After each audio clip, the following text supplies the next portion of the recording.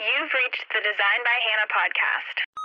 I'm sure we all enjoyed the piano interlude, but now we must hurry on to our period of questions and answers. Hey there, I'm Hannah McGuire. I'm a web designer, confidence builder by nature, and an entrepreneurial cheerleader. Go team go! Helping small businesses and entrepreneurs bring their brands to life online. Well, that's my jam. Okay, I am here this morning with Petey Mac, aka Peter McGuire, aka my very talented and amazing husband. That's me. I do want to ask you some questions about you and music because I really, you really inspire me as a musician and as an entrepreneur with music. And it inspires me that you came from a small town of Rochester. Do you consider that a small town? Yeah, I guess I still would. Just because, I grew up in the suburbs and it was still a very small town. You're from Stanwood, Washington. Yeah. It's where I'm from is I guess it's not as farmy as Stanwood. That's true. If that makes sense, but it's still small town vibes. Yeah, small overall. town vibes overall. Especially when you compare it to even a city like Nashville. It definitely felt like a small town. I wanted to move to a bigger city, once I graduated college. I initially was supposed to go to LA, I think. Yeah, I was supposed to go to LA in 2014 and intern there. Because I write with Your EDM, and I'd been doing a lot with them. It's an EDM blog, and I had a friend out there that managed some artists, and he was working also, I think doing marketing at a big nightclub in LA, and I wanted to intern with him in his company. The closer we got to that date, it was going to be in the summer of 2014. We'd been going back and forth, and I was like, if I came out here, I really wouldn't be paid because I can't get a job, and then also find a living space for 3 months and then not be paid. And the call, I don't think it was necessarily his to make, and he was trying to get a paid internship for me, but it turns out it wasn't. And so I was like, unfortunately, I can't make it. I can't intern out there this summer. But, I wanted to go out and visit, and I wanted to still do that. But I always had the intention of moving to a bigger city. I loved New York, but I didn't want to move there. I wanted to go to LA was really first on my mind. Nashville didn't come until 6 months later. When you got an internship there, correct? No, eventually, but I had at the time some friends that had visited from Rochester, came back, and then instantly made the move. And they were like, this city's awesome. This city's so cool. And it had never been on my radar because everyone from New York kind of figured it was a country, just a hick kind of country town. And I had seen what some of the country bars were like in Rochester, and I was like, I don't really want anything to do with that. Funnily enough, I had friends that kept putting the bug in my ear, and it was in the summer of 2015. I just started applying to internships all throughout from January to May of 2015. I just applied to internships in Nashville, tons of them. I had a good resume and got denied by every single one of them. And I was just like, this sucks.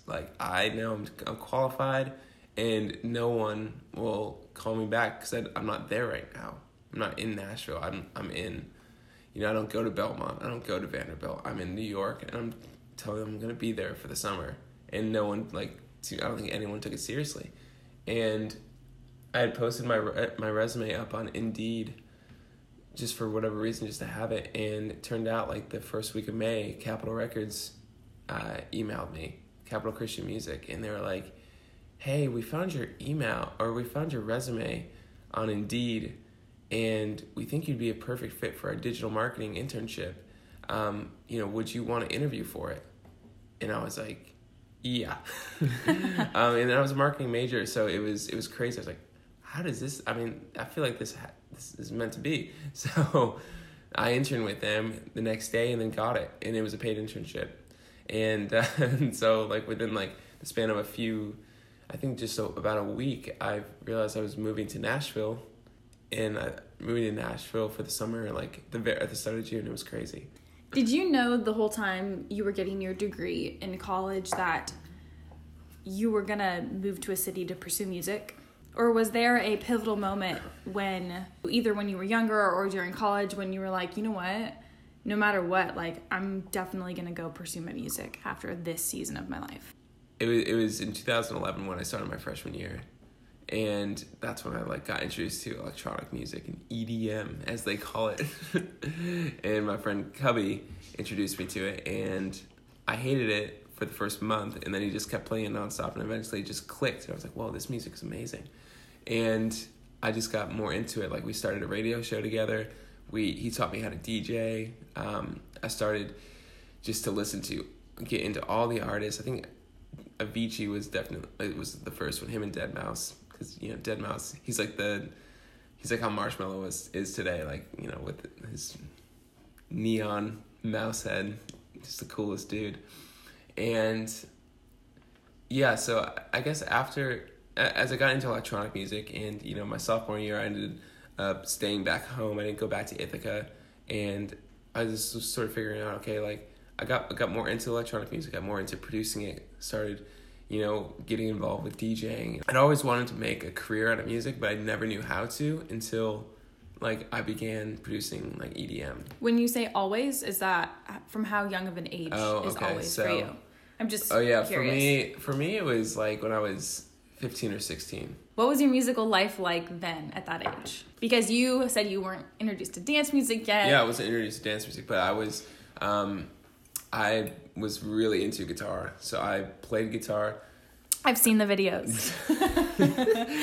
Yeah, the hair is a little bit, it's wild. My style was a little crazy.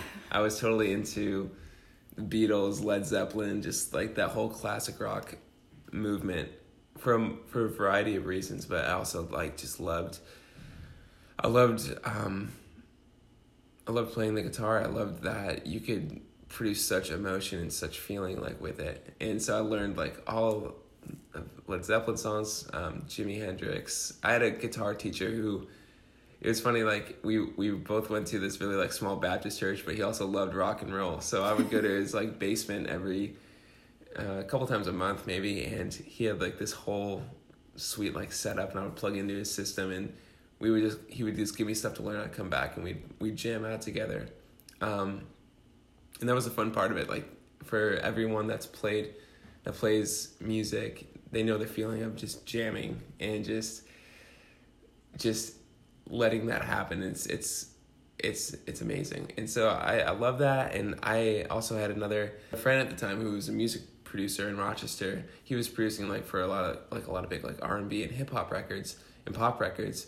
And he was always just, like, willing to show people, like, the ropes of, like, what the studio life is like. So he would just, like, invite people that played music to come to his studio and to lay guitar tracks down, or, you know, to sing. And I remember watching him, like, work on his program, and I would, like, record guitar for certain songs. I would hear it back, and then be like, oh, well, you know, it's a little bit off, you gotta keep going. And I just like got a real feel for the studio.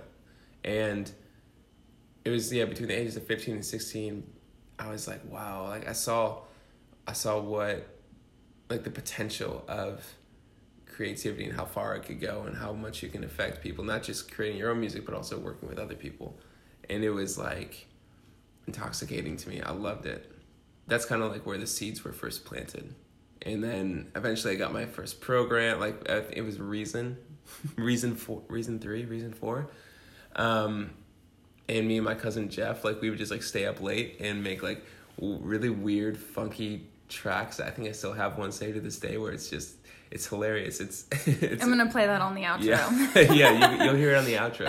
You gotta start somewhere. But yeah, we just, like, had fun with it, and then we just kept rolling. So let's talk about your journey to Nashville. Can you recall what hopes and kind of mindset and dreams you had when you moved to Nashville? Yeah, I didn't know if I was supposed to work in the music industry or if I was supposed to be an artist, because I was like, wow, this thing from Capitol came out of nowhere. Like, maybe I'm supposed to, do marketing and, work in the marketing world. And I always remember, like, I never felt, when I was working with Capitol, I liked it, but I also felt like it wasn't creative enough for me. It was like very numbers based, like what I was doing, which is, I mean, some of that can be fun. Like I loved the analytical side, like looking at Facebook and Google and Twitter and, you know, seeing, okay, this is how things perform, like how do we make it better? But I just remember realizing, it's like, man, this isn't necessarily what I thought it was going to be, like working in the music industry. And so there was like that tension of, well, I also want to be an artist, but do I have enough confidence to be an artist? Does Petey Mac have enough confidence? Because confidence is something I've ever always struggled with. So moving to Nashville, a big part of it was that I saw that electronic music was still growing. Like there's so much opportunity. There's opportunity to get involved DJing. There's opportunity to meet other DJs, to play festivals, just to do a lot. And, you know, in comparison to New York and LA, like that's already thriving. That's already booming there. And Nashville, to me, was a place where I could kind of figure out what I was doing and afford it, and it would all be okay. It was like, it just made sense to me for some reason, it just clicked. And so I got involved, like in 2016, I had a full-time job working with Lyft. It was great. Customer service and social media. That's when we met. That's when we met. It was I still talk to some people from there. I have a lot of good friends from there. I was producing music a little bit on my own, but I was ready I wanted to get involved in Nashville, but I didn't really have enough confidence at the time to do it, like to get involved with the clubs right away, or to try to get gigs like actually DJing. So I started playing just with artists, like, you know, DJing for artists, which was fun. And then I remember there was a band at the time that was like that I remember hearing like the record, and I was like, whoa, this band is so cool. I'm a big 1975 fan. The band, they're called the Foxies. They reminded me of that. It was like that in like the 80s all put together in like this like really cool display, and they were looking for like a keyboardist.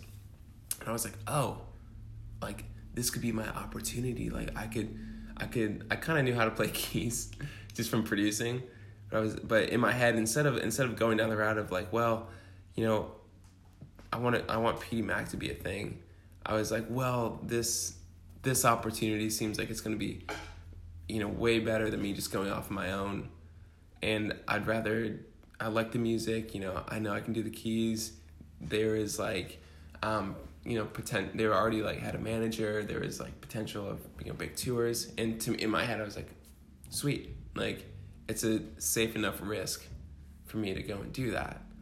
And I kind of, at that moment, and that was like the end of 2016, I put like the Petey Mac stuff to the side a little bit, and I was like, sweet, I'm just gonna go head first into this and just see what happens.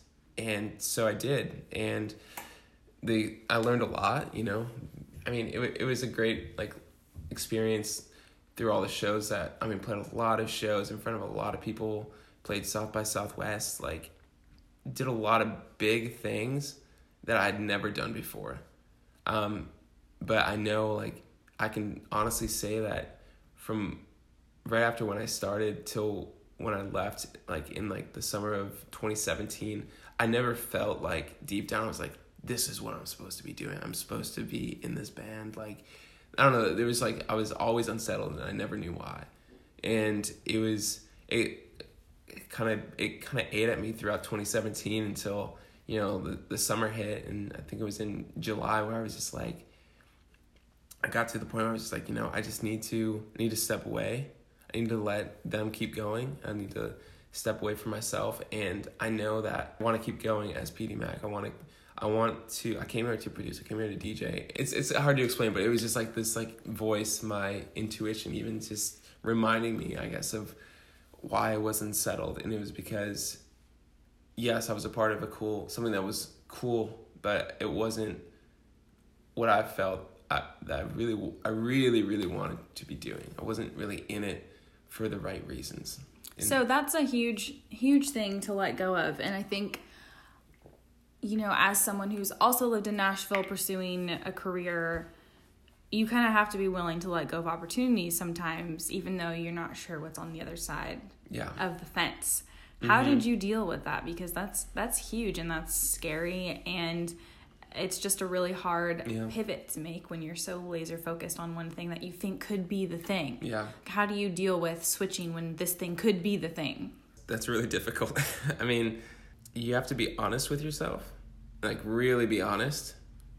I think that's the biggest thing, is you have to look at sort of the why behind it all. That's really important. And that's kind of how I got to, letting go of the band, was I looked at the why, and I also looked at, okay, like, why am I doing this? And also, what is it that I really, really love and want to do with my life? And yes, it's to do music. It's to perform, it's to create, but I have something within me that I want to create. I want to put it out. I want to try this. And that was my own voice, my own intuition. I call it the Holy Spirit. That was, driving the whole time and just saying like, hey, like this is really who I am. This is what I really want to do. So it wasn't just a quick decision. But I guess I really had to be honest with myself. What's crazy too is, as soon as I let that go, like a week later, Mr. Talkbox called shortly after, right? Yeah, I immediately started getting booked for a ton of things as soon as I let that go. It's so crazy. It's amazing. So yeah, I quit, and then a week or two later, Mr. Talkbox, who is one of the nicest and most professional dudes on the planet, he was a great, I would say, role model to me. He reached out and was like, hey, my church is looking for a DJ for this thing they do every year. It was like this big youth event party, and he was playing at it, and they wanted a DJ too, and just completely out of nowhere. And I was like, sweet, I'll do it. And then I ended up doing that, and then I think more places started hitting me up to play at their venues, and at the same time, Mr. Talkbox was like, hey, I want you to come and play with me for some dates and DJ for me. I was like, okay, let's do it. So it was just, saying no. At the time, there was a big unknown to, my life in music and my career in music, because I was letting go of the one thing that was, giving me shows and giving me sort of keeping me on a certain platform, so to speak. But, I let it go, and then all of a sudden, a lot of opportunity opened up, and to me, that was reassuring. Well, one of the reasons why I liked you and you sparked my attention a couple years ago was because you have so much confidence. You just exuberate confidence. Mm-hmm. You have an infectious smile, and you just kind of light up the room wherever you go. And Thank you. Incredible. How do you stay confident? Or I know we've talked at times when you haven't felt confident, mm-hmm. and you still seem confident to me, yeah. Which is amazing. I think a gift in itself. But how do you stay confident? So I think at first, when I really started having confidence is when I started DJing out, and at the same time I was simultaneously producing EDM music, and I was really confident because I knew it was a cool thing to do. So I was I introduced myself as a DJ. People instantly are they think of Avicii, Calvin Harris, whatever, and they're like, this dude's cool. And then I wanted to date him, so then I felt super confident. Yeah, that's exactly what happened. Yeah, initially it was that, but then, I didn't have a lot of people that... I had a select few people that really believed in me, pursuing music and chasing after that. So I really had to channel that a lot. But yeah, I was confident in what I loved, and I still am. And I've definitely had to work on it at times, because it really is a journey, and it really is a journey. But at the same time, I remind myself, and I do love it. I love what I do. I love producing. I love performing. And so when I meet people, I want it. I want that to shine. And I want that for people to be like, oh wow, I can tell he loves what he does, and it's not just well, I kind of DJ and I kind of make music, and is that cool? You won't make friends that way. And I at some point you have to step up and just be confident. Yeah, and just really step in and believe what you want to be doing is what you're doing and who you are. Yeah. Last night when we were hanging out, you said that ever since you turned 26, you've had this voice in your head telling you that you need to hurry up now because in 4 years you're going to be 30. And you said you kind of had to start combating that and that you were doing it well. But I want to hear more about that in the sense that you're doing something outside of a cultural norm, which thank God those norms are changing for our generation now as far as work and what we do as entrepreneurs. And B, when you say you've been combating it, I want to know more about how you're kind of stomping on that thought. Yeah, it's crazy because ever since I turned 26, there's been that voice that's like, okay, like you're 26 now, you've been doing this for a little bit, you probably should start, becoming successful really soon, or it's just too late and you should probably, you're probably just gonna have to let it go. It's like this, for some reason, it's a fear-based thought. And it's probably just been with me for a long time and I've just never dealt with it, and that now it's popping up because I'm not in my early 20s anymore.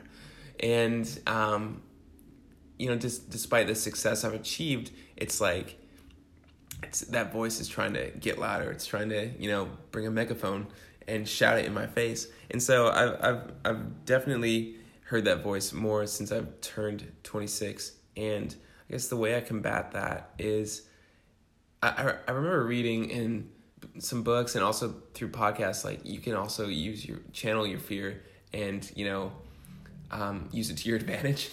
And that's what I've been doing. So, I use it as a way to remind myself of, okay, I am 26 and I want to do more than I did when I was 25. I want to accomplish more than I did when I was 25. I want to be more confident. I want to, achieve more than I did last year and be more of who I want to be this year. And so I've just been channeling that and using it as sort of a drive to be greater. Nothing good comes out of, a fear-driven life. But if you can channel it and if you can flip it around, I don't know, it's helped me out. So, and it's given me a lot of good ideas. How do you deal with the stigma of kind of the older generation? I know that there's so many people in your boat and in my boat with the stigma of you go to college, you get a degree, you get a corporate job. Yeah. I mean, you took the left path down the bunny trail in the woods to the swamp, into the ocean, onto the floor. Like, you went totally out of the woods with that, as well as I did. Yeah, for sure. I did as well. But how did you combat that stigma? How do you stay confident in, I'm going to pursue music. I don't feel compelled to have a corporate job. It's okay with me. Yeah. I know there's a lot of people that struggle with that. There's a lot of pressure coming from different angles. Yeah. And I love that our generation is kind of, putting a damper on that stigma. But how have you dealt with that personally? Man, the biggest driver to me right now is, in what it has been for the past, 2 years, has been you. So having you in my life and how close we've gotten, just, first as friends, then dating, now marriage, you have been that person in my life that's been with me through my highs and my lows, but also encouraged me throughout, because you have an incredible experience and advice to give. You always do. And especially when it comes to, being an entrepreneur, because you literally had a successful career, pivoted, and now you have another successful career in a whole other realm. And so, your encouragement, your advice, and just your ability to see that I love something and cheer me on through that has been the reason why I've felt has in turn given me more confidence, and I feel given me momentum. And so it's us feeding off of each other, and that has been the biggest thing. Because if I didn't have you, I probably would just be going in circles. If I didn't have you, I would definitely just be a different person. And I'm so happy, I am where I am right now. And I have you to thank for a lot of it, so. You guys, I did not know he was going to say that for the record. We did not check out these questions beforehand.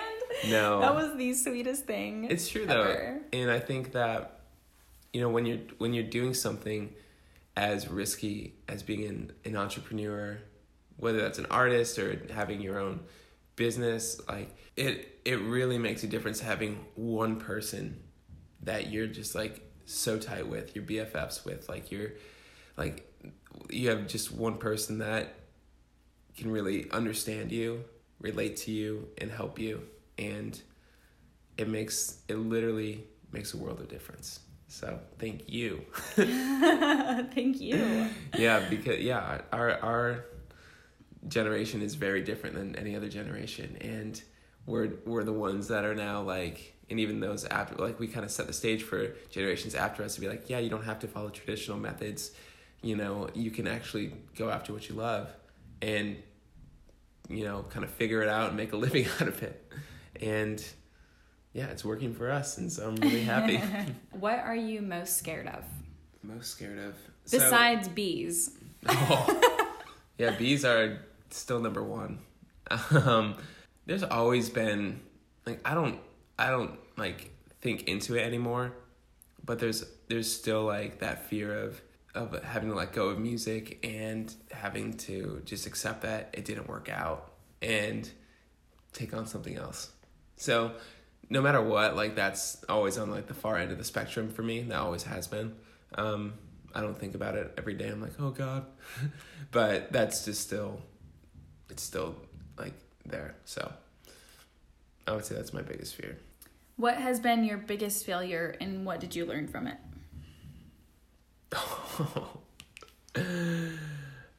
You want to get really deep? Yes. Oh man, I didn't think I was gonna have to get this deep on the podcast. You can, and then we can just edit it out if you don't want to put it on there.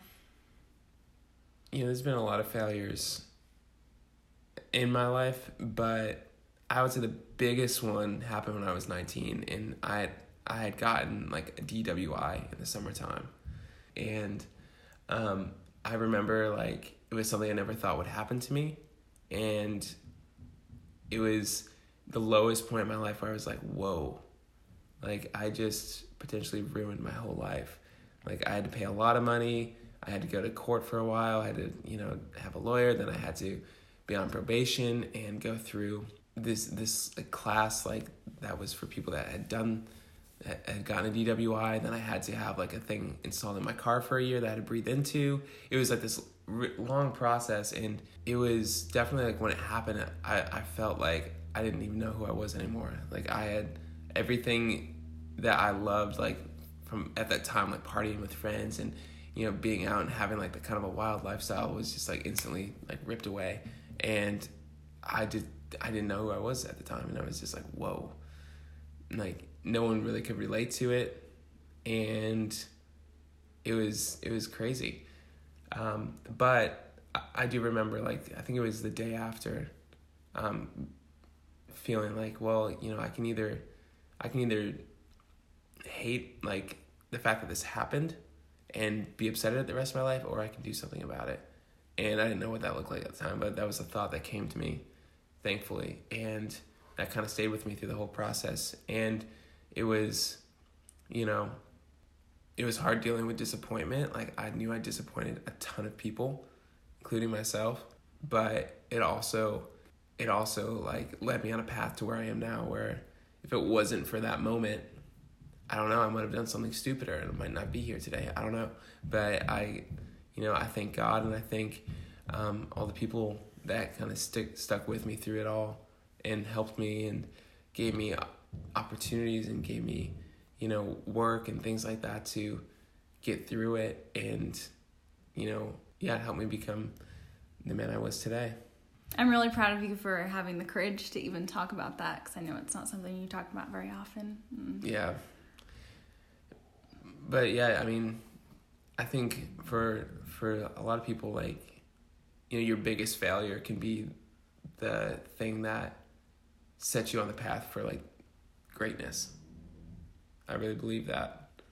And that's what happened to me. And, you know, again, like, when it comes to failure, you can learn from it, or you can just kind of ignore it and keep, you know, not learn from your mistake. And if you choose to just kind of suck it up and learn from it and move forward, then I do believe, and you pursue after, things that are truly good, you will set up a good life for yourself. You're amazing. You're asking me about dating advice. I would say dating advice. Don't go on a 6-mile run as your first date. Because that's what we did, and I think I really tired you out. Well, I was grilling you. I was asking you a ton of questions. Asked me so many questions. And he's, 6 foot. I'm 5'4". Yeah. The ratio with the height is already hard. He was like a gazelle running through the desert, and I was trying to keep up with all these conversations, spitfire conversations, and I did. Yeah. And it was awesome. Yeah. So maybe if you want to really get to know someone on the first date, maybe take them just to a nice restaurant or go do something that's not, a 6 mile run. But, no, definitely do it. It was so memorable. Yeah, it was. It was great. Well, I love you, babe, and I'm glad we got to chat this morning. Me too. And talk about all these things. Me You're too. such an inspiration to me, and I'm so grateful to be your best friend. Mm-hmm. I'm so grateful. I feel like I win the lottery with that one, and most of all, to be your wife. Thank you. Well, I love you so much, and thanks for sticking with me and for having me on your podcast. Thanks for having me on. And now enjoy a piece of this track that Pete and his cousin Jeff made when they were little. Bye.